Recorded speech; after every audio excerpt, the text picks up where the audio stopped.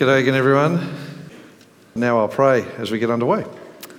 Our Heavenly Father, we pray that we might remember this morning, like we should whenever your word is opened, that you are speaking to us. Help us to be ready to listen, and especially give us soft hearts that are ready to respond in faith and repentance, as we always should when we hear you speak. In Jesus' name, amen. Rick, I seem to be reverberating up here. I don't know if it's reverberating down there, but anyway, I'll just keep going. One of my favourite movies is The Magnificent Seven, and I'm not talking about the recent one with Denzel Washington and Chris Pratt. If you're a more recent moviegoer, I'm talking the one from 1960 with Yul Brynner and Steve McQueen. Does anyone know that movie? He says, I'm expecting no one to answer yes tonight at 6:30, but I thought I might get some people here. Anyway, it's a Western. It's about a poor little Mexican town, and they've been raided by bandits every year, and they've had enough. And so they go off, they send 3 men off in search to find some gunfighters to protect them. Every Saturday night in our family, we have the same, if we're having a movie night, if everyone's home, we have the same conversation where we go, what movie should we watch? And I say, let's watch The Magnificent Seven. And one of Eloise, Sophie or Sam say, we're not watching The Magnificent Seven. So anyway, Anyway, they go and try and get help. They find these 7 gunfighters, and most of them come for the money, but in the end, they find themselves in this little Mexican village, even as half of them die. I won't give it away. But it's actually based on a Japanese movie from a few years earlier called The Seven Samurai. So if you want to see the original, go see that. But as I was preparing this week, I think this is the original in Acts. The original Magnificent Seven is actually here, and we're looking at it now. It's in this little section we're in. Remember, the first 5 chapters that we've looked at already focused on the apostles in Jerusalem, and in particular on Peter. Peter and John are the 2 that it really focuses on. Then you get to chapter 6. So turn back to chapter 6. Have your Bibles open. Put up your hand. Someone at the back will get you a Bible if you don't have it open. Go back to chapter 6. Remember what happened at the start of that chapter. The apostles found themselves getting distracted from the main game, from preaching and praying. And so they appoint these 7 helpers to help them run the logistics of the church. In many ways, it was the first parish council. And there was a great line last week from one of our student ministers where he said, these guys are the spreadsheet guys. And it just captured it for me. That's what they are. They're the accountants. They're managing the finances. But, and this is really important as we come to our AGM next week, these 7 were still picked because of their godliness. So it wasn't just that they were good at organising the money and that sort of thing. They were godly. They were full of the Spirit and wisdom, it tells us. And that meant that even though they had this job of managing the finances and distributing the food and all that sort of thing, they couldn't but help get out there and preach the gospel. So to keep going with my movie theme, it was like they were picked to come along to help with the bookkeeping for the village, but when the fighting started, they picked up the guns and they got into it. And so last week, we met the great hero of the faith, Stephen, the first Christian martyr. Whatever positive remembrance there is of Stephen, it is not enough. Stephen is one of the greatest heroes of the Bible and should just be remembered always. He stood up in Jerusalem, he preached that Jesus is the Lord, and they stoned him to death. But it says, remember at the end of last week's passage, that incredible moment where he didn't care because he looked up and he saw his Saviour waiting for him to welcome him home into heaven. And so you imagine at that point, the Jewish leadership would have thought, surely this is enough. This will kill this silly Jesus movement off. It's worked with every other sort of guy that's come along trying to be a bit of a revolution. Surely that'll be it. They even upped the ante, and we read that at the start of chapter 8. So look there in verses 1 to 3. Led by Saul, that's his Hebrew name. We get to know him better as Paul, the Greek name when he becomes a Christian. But he led the charge, going from house to house, dragging people out of their homes. It's like the worst sort of stories we have from, the Second World War and that sort of thing. That's what Saul was doing, dragging people out of their homes. People were being put to death. And surely they thought, surely this will be the end of it. This will kill it off. But the thing is, you cannot stop a movement of God. One of their own prophets had warned them about that in an earlier chapter. If this is from God, we won't be able to stop it. You can't stop the unstoppable gospel. Jasper last week, preaching at our service, used the image of trying to put out a fire with a big stick. Do you remember from last week? And he was saying, all you actually do is knock the embers out and they explode out. Well, that's what happens here in the book of Acts. The persecution didn't end the church, it exploded it out. The apostles stayed put in Jerusalem, fighting the good fight there, but the others sort of pushed out to all the surrounding areas, led by the 6 remaining members of the Magnificent Seven. But they didn't go out to hide. They went out and preached the gospel to new people in new places. And so today we hear the story of Philip. For obvious reasons, I like this story. He's the second hero. He doesn't spell his name right. He misses an L, but that's his problem. But anyway, so I've broken it into 2 parts. The first is, they're both the unstoppable gospel, but the first is even to Samaria. So come with me, chapter 8, verse 4. So Philip flees Jerusalem, but he goes to the most unlikely place. He goes to Samaria. He goes to the Samaritans. Now, why is that so unlikely? Well, it's because Jews and Samaritans hated each other in that way that only estranged close family members can. Because that's what they were like. So you've got to go back. Remember our series in 2 Kings last year, how there was the northern kingdom and the southern kingdom? When the northern kingdom of Israel got destroyed, all these other people got brought in. And so what was left was a mixture. And so for the true Jews, these people weren't real Jews, and their religion was mixed up as well. They didn't listen to any of the prophets in the Old Testament, and they even had their own temple up in the north rather than coming to Jerusalem. This is why when Jesus wanted to shock people, when Jesus wanted to offend people, the Jews, he said, I'm going to tell you the story of the Good Samaritan. Because that is shocking. That is an oxymoron. There are no good Samaritans, the Jews would have said. So, why would Philip go there, of all places? Well, Jesus had modelled it for him. If you remember, back in the Gospels, remember the story of the Samaritan woman at the well? Jesus broke down all the barriers. Jesus went in to the Samaritans and preached the gospel, and that Samaritan lady brought her whole town out, and all sorts of people from Samaria were listening to Jesus. More than that, before Jesus ascended to heaven, what did he say right at the start of Acts? He said, you will be my witnesses, starting in Jerusalem, then in all Judea and Samaria, and then to the ends of the earth. So Philip's saying, well, Jesus told me to go here. Let's go. And so he got that message. Look at verse 5. It says, Philip went down to a city in Samaria and proclaimed the Messiah to them. And the wonderful thing is, it says, verse 6, the people listened. They paid attention with one mind. They were amazed by the miracles. They loved all the miracles that Philip was doing, but especially it says they listened to the message. Isn't that just the greatest joy? Isn't that what it's all about in the end? When you hear that people have not just heard the message, they've listened to the message about Jesus. But the Samaritans already had a miracle worker who they were following. They had a guy called Simon the sorcerer. So look at verse 9. It says, a man named Simon had previously practiced sorcery in that city and astounded the Samaritan people while claiming to be somebody great. They all paid attention to him, from the least of them to the greatest, and they said, this man is called the great power of God. They were attentive to him because he had astounded them with his sorceries for a long time.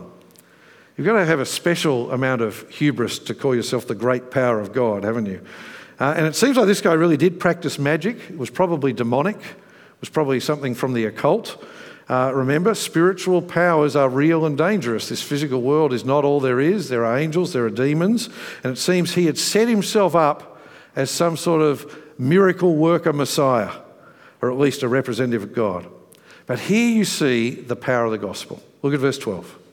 But when they believed Philip, as he preached the good news about the kingdom of God and the name of Jesus Christ, both men and women were baptized.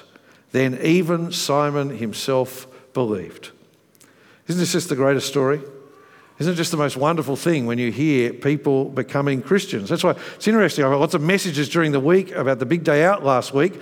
Not so many saying, thank you, Phil, for your talks. You feel free to send those. But a lot about how wonderful was it to hear from people who become Christians. Because that's what makes us shed tears, isn't it? As Christians, that is what we love to see more than anything else. It's what we long for. But there was something more going on in this incident, and I've called the next part of it, Is This Real? From verse 14. You see, when the apostles heard what had happened, they thought, we better go check this out. Samaritans becoming Christians? Really? So they send the two big hitters. They send Peter and John to have a look, and this is where it gets a little bit strange.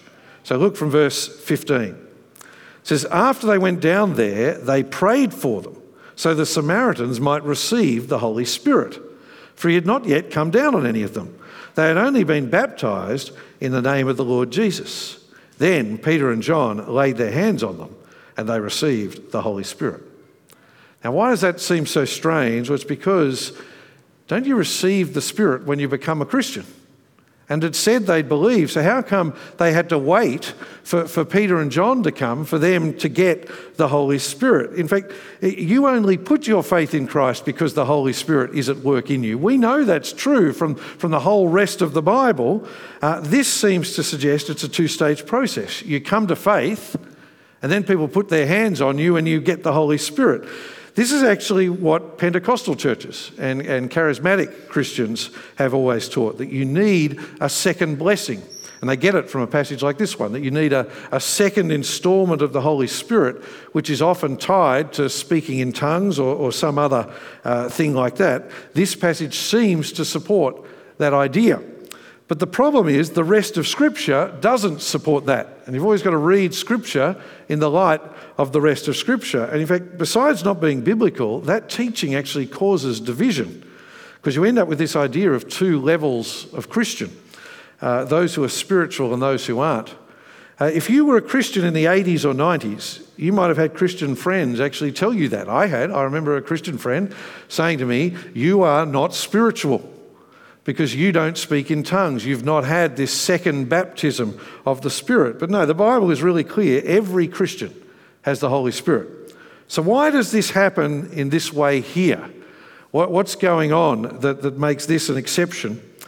I think this is about God validating a massive moment in the growth of the church. So this is the first time the gospel has gone beyond the Jews. This is the first time the gospel has gone, not to Gentiles, it's sort of to half-Jews, to people sort of just outside. But the first Christians, who were all Jews, remember, were going to struggle with this. They were going to go, that can't be right. They should have to become Jews if they're going to be a part of the people of God. It was so ingrained in them. Can God really accept Samaritans? It's interesting, something similar happens with the first full-on Gentile conversion with Cornelius in Acts chapter 10 to prove that point. And so here I think God wants to show this conversion is real. He wants to validate it and say these Samaritans have truly found salvation. And more than that, God wants to show to the other Christians that they need to set aside their old animosities and welcome these people in as fully fledged members of the people of God. And what clearer way to show that than to have Peter and John go and effectively reproduce Pentecost? That's what this is. It's Peter and John going and doing what happened for the first Jewish converts, now doing it for the first Samaritan converts. It's saying, these guys have got everything you've got. These people really have come to know Jesus. That's what Peter and John were showing them. But sadly, it wasn't real for every individual there. And so I've called this next part, You Can't Buy God's Spirit. Look from verse 18. See, Simon, the old sorcerer, was watching everything going on, and he thought, I used to be the big guy in town. Now it's Philip and Peter and John, and I'd love to be able to do what they're doing. How good would that if I could lay my hands on people and they'd receive the Holy Spirit of God? And so he says, I want to buy that. Look from verse 18. It says, when Simon saw that the Holy Spirit was given through the laying on of the apostles' hands, he offered them money, saying, give me this power too, so that anyone I lay hands on may receive the Holy Spirit. And Peter is just appalled that anyone would think like that. He rebukes him. He tells him, you are wicked, you are poisoned by sin. We don't know whether Simon was converted or not. We just don't know. People always ask that question. I'm just saving it so you don't have to ask in the question time later on. The reality is sometimes people profess that they believe in Jesus for a time, and then that profession is found not to be real. That is just a reality. We see that in other parts of Acts. We see that in the rest of the New Testament. Maybe that was Simon. Maybe he professed faith, but this shows the reality of his heart. Or maybe he had become a Christian, But this was a sin he was still struggling with and dealing with, and we don't know, this is the sad thing, we don't even know if he ever actually repented of this. Because do you notice there, he prays that the bad stuff won't happen to him. That's what he asked them to pray for, rather than praying, I am sorry, and seeking God's forgiveness. We don't know whether he ever actually found Christ. But he is responsible for a word in the English language, which will help you when you're next playing Scrabble. And that word is simony. People heard the word simony? It doesn't get used anymore, but it means to try to buy religious influence. To try to gain through money the favour of Christians, if you like. And as sad as it is, people can try from the other side, if you like, to peddle the gospel for profit. I think that's what Simon wanted to do. He wanted this gift because he wanted what other people would give him for it. And you only have to turn on early morning TV to see some, not all, but some examples of that. God will judge people like that very, very harshly. People who try and peddle the gospel, make a profit out of the gospel. A worker deserves his wages. Our church rightly ensures that me and the other ministry staff are provided for. And you can see that at the AGM coming up. But the pastor or minister who makes themselves rich off the sheep, who tries to gain financial benefit from the gospel, they need fear God's judgment, like Simon the sorcerer. But it's not just televangelists who need to hear this. It's every Christian. See, if the story of Barnabas versus Ananias and Sapphira a couple of weeks ago, remember that story? If that was to challenge us to be generous, to be sacrificial in our giving, the opposite danger is to think that your generosity earns you something, to think that you give to get something in return. You know, I give 10 times as much as that person. Why doesn't the minister give me 10 times as much time? Or in the old world, why don't I get a plaque on the wall to show that I was the most generous giver? It's just a reminder, this little story of Simon, you cannot buy God's favour. And we've seen it in the Sermon on the Mount, haven't we? If you give to get something in return, well, your reward in heaven is zero because you've already had it here. But I would hate it if we finished Philip's story on the sin of Simon, because the main point here is God's unstoppable gospel has gone where no person ever dared think it might go, which is to the Samaritans. And the next adventure of Philip brings that home to us once again. So come with me now from verse 26, the unstoppable gospel part 2, even for eunuchs. Here's Philip doing this great work in Samaria when an angel appears to him and says, go and hang out in the desert. It's amazing how often God says to prophets and other people in the Bible, go and hang out in the desert, isn't it? Anyway, but it says, go and hang out on the road between Jerusalem and Gaza. So he goes and he waits, and along comes a chariot. And the man in this chariot is an Ethiopian eunuch who is like the right-hand man of an Ethiopian queen. This seems totally strange to us, but in the ancient world, slaves were often made eunuchs, especially if they were hanging around with queens. I'll let you work out why. But also in the ancient world, they could rise up to prominent positions. They could become very wealthy. They were really free in every sense. So this man had effectively become the treasurer of Ethiopia. Now you might think this man was a Gentile, and certainly he would have been African. He would have been similar to people from Sudan today, is probably the area he would have come from. And so some people think this is the first Gentile converted. But Acts seems to save that for Cornelius in a couple of chapters' time, the Roman. This man, I think, is a bit like a Samaritan. He's in, but not quite in, the Old Testament people of God. If you look at the end of verse 28, jump to the end of verse 28, it says, he had come to worship in Jerusalem. See, so clearly he had come to know the God of the Old Testament. He'd effectively become a Jew, what we call a proselyte or a convert, but he could never truly be a part of it, because under the Old Testament law, a eunuch could not go into the temple. So he would have gone to Jerusalem and hung around on the edges. He loved God. He believed there was one God, and it's Yahweh of the Old Testament, but he was like a Samaritan. He was on the fringe. But anyway, here he is. He's in his chariot, and he's there reading the prophet Isaiah. I hope someone else was driving, or maybe it was parked on the side of the road. But Philip runs up to him and he says, look at verse 30, He says, do you understand what you're reading? And the man says, how can I? I haven't got a guide or a teacher. And so Philip sits down with him and they read that wonderful passage from Isaiah 53 together. This is one of my favourite parts of the Bible, and it's not just because it's about Philip. They read about the one who was like a sheep led to the slaughter. They read about one who had justice denied to him. They read about one who had his life taken away from him, one whose life was taken from the earth. And the eunuch says, tell me, who is this talking about? He says, I know this is Isaiah. I know it's written 800 years ago. Who is it talking about? And this is one of my favourite verses. Look at verse 35. So Philip proceeded to tell him the good news about Jesus, beginning from that scripture. Philip said to him, Isaiah, writing 800 years ago, was writing about Jesus. Let me tell you about Jesus. It was Jesus who they led like a lamb to the slaughter. And he would have then taken him back a couple of verses in Isaiah 53. He would have gone probably to Isaiah 53 verse 5, though they didn't have verse numbers then, and he would have read something like this. But he was pierced because of our transgressions, crushed because of our iniquities. Punishment for our peace was on him, and we are healed by his wounds.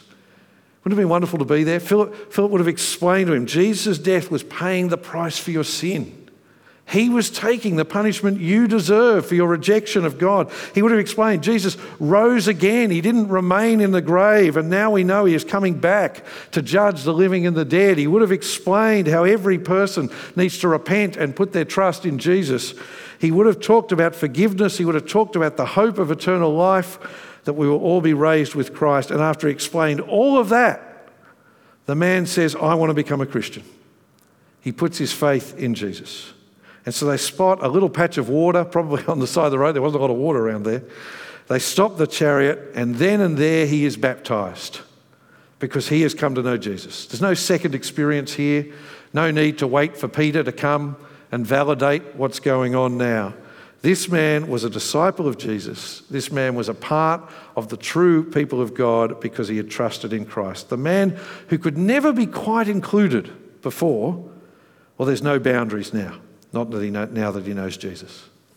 And then straight away, it says the Spirit takes Philip away to some other place that needs to hear about Jesus. And we don't get to hear those stories, but I love the end of this story. Look at verse 39. It says, but he, the man, went on his way rejoicing. Isn't that wonderful? Why wouldn't he? He had started the day off excluded from the people of God. He'd left Jerusalem in his chariot with it ringing in his ears that you're not welcome in the temple.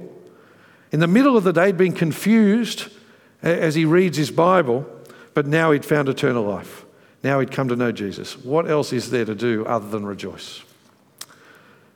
Well, as we went through Stephen's story last week and then Philip's this week, we don't get to hear about the 5 other members of the Magnificent Seven. For those movie buffs, Stephen and Philip are Yul Brynner and Steve McQueen, not the other guys whose names you can't remember. But 3 lessons I want us to draw from this today as we finish. The first is, remember that the gospel is unstoppable. Remember that the gospel is unstoppable. So many times throughout church history, people have tried to kill off the church and kill off the gospel. Every time the gospel grows. The gospel just keeps going out. People just keep being saved. And in fact, often when there is heightened persecution, that is the time the church blossoms. Don't get disheartened that our society seems to be becoming more antagonistic to the gospel. And can I tell you, my experience is, as the opinion shapers and as the media and as the people who like the sound of their voices are more antagonistic to the gospel, I'm finding people on the street are more open to the gospel. I don't think I've ever had a time where people are more willing to talk about Jesus than right now. So don't get put off. The opinion makers seem to be getting more antagonistic. God's gospel is unstoppable. You see, like Philip, we know the God of the universe. God is in control. His word will go out. People will keep being saved. Second thing, remember that the gospel is for all people. One of my great joys in our church here over the last several years is that all of our congregations have started to look more like our suburbs, rather than being an enclave of the Church of England, if you understand what I mean, from our history. You see, how wonderful that the first steps of the gospel outside Jerusalem were to share it with people who weren't like them. And it's the people who had been excluded from the people of God, whether it was the Samaritans or a eunuch from Africa. And isn't that just yet another reminder? Everyone needs to know Jesus. Everyone needs to know Jesus. And it's a reminder it's our job to welcome anyone who comes to know Jesus into the life of our church.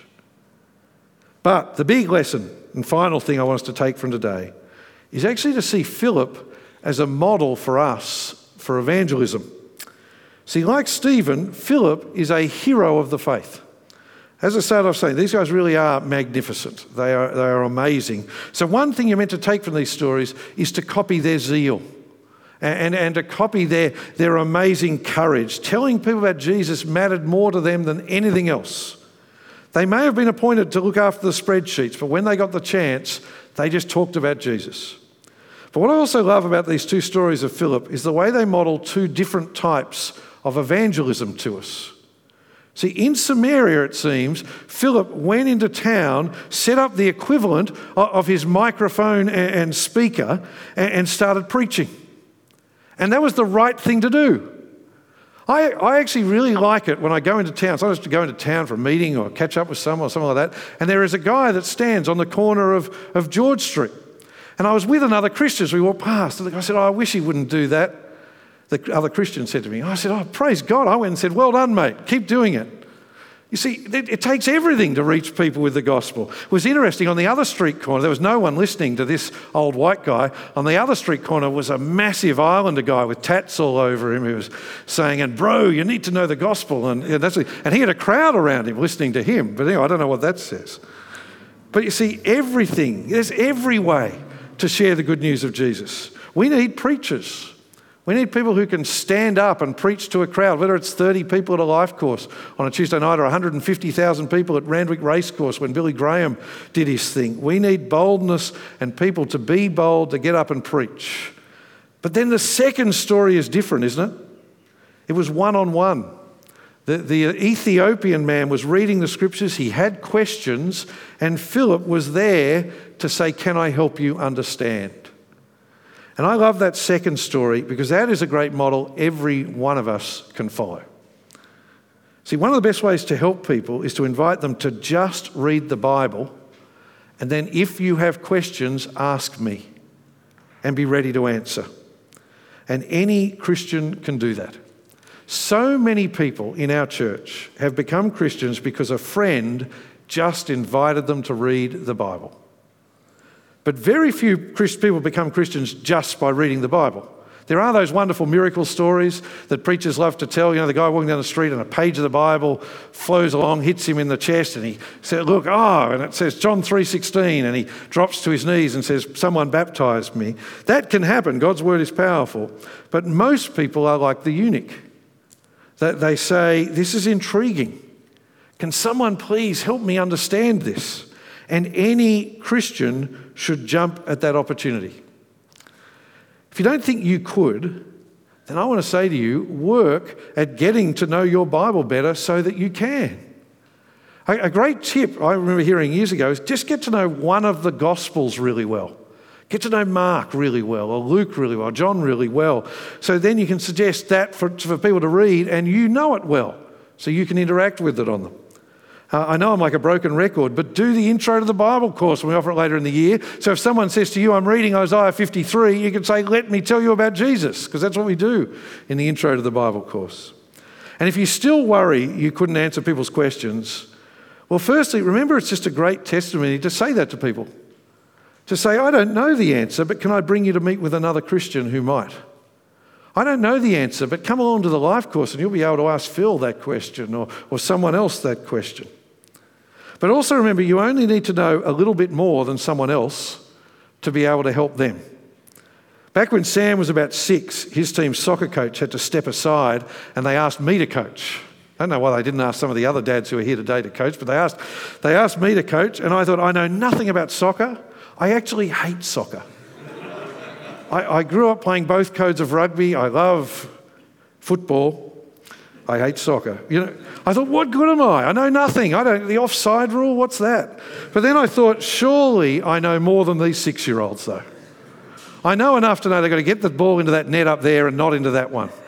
And you've got to kick a ball. And surely I can teach some 6-year-olds to kick a soccer ball that direction. See, you don't need to be a scholar. You don't need to be an expert to sit down with someone and help them understand God's word. You just need to be someone who loves God's word. That's all you need to be. You don't need to be a scholar or an expert to point people to Jesus. Any of us can be a Philip and help a person come to know Jesus. And I hope we get that from this story. Let's pray. Our Heavenly Father, we thank you for the encouragement it is to see the zeal and courage of Stephen and Philip, for the way in the face of incredible adversity, they just got on with the job of telling people about Jesus. And though many of us will never stand before crowds preaching, every one of us can read the Bible with a friend, like Philip did here with the Ethiopian eunuch. And any one of us can help someone understand and help point them to Jesus. And so we pray that you would help us to look for and take those opportunities like Philip before us. In Jesus' name, amen.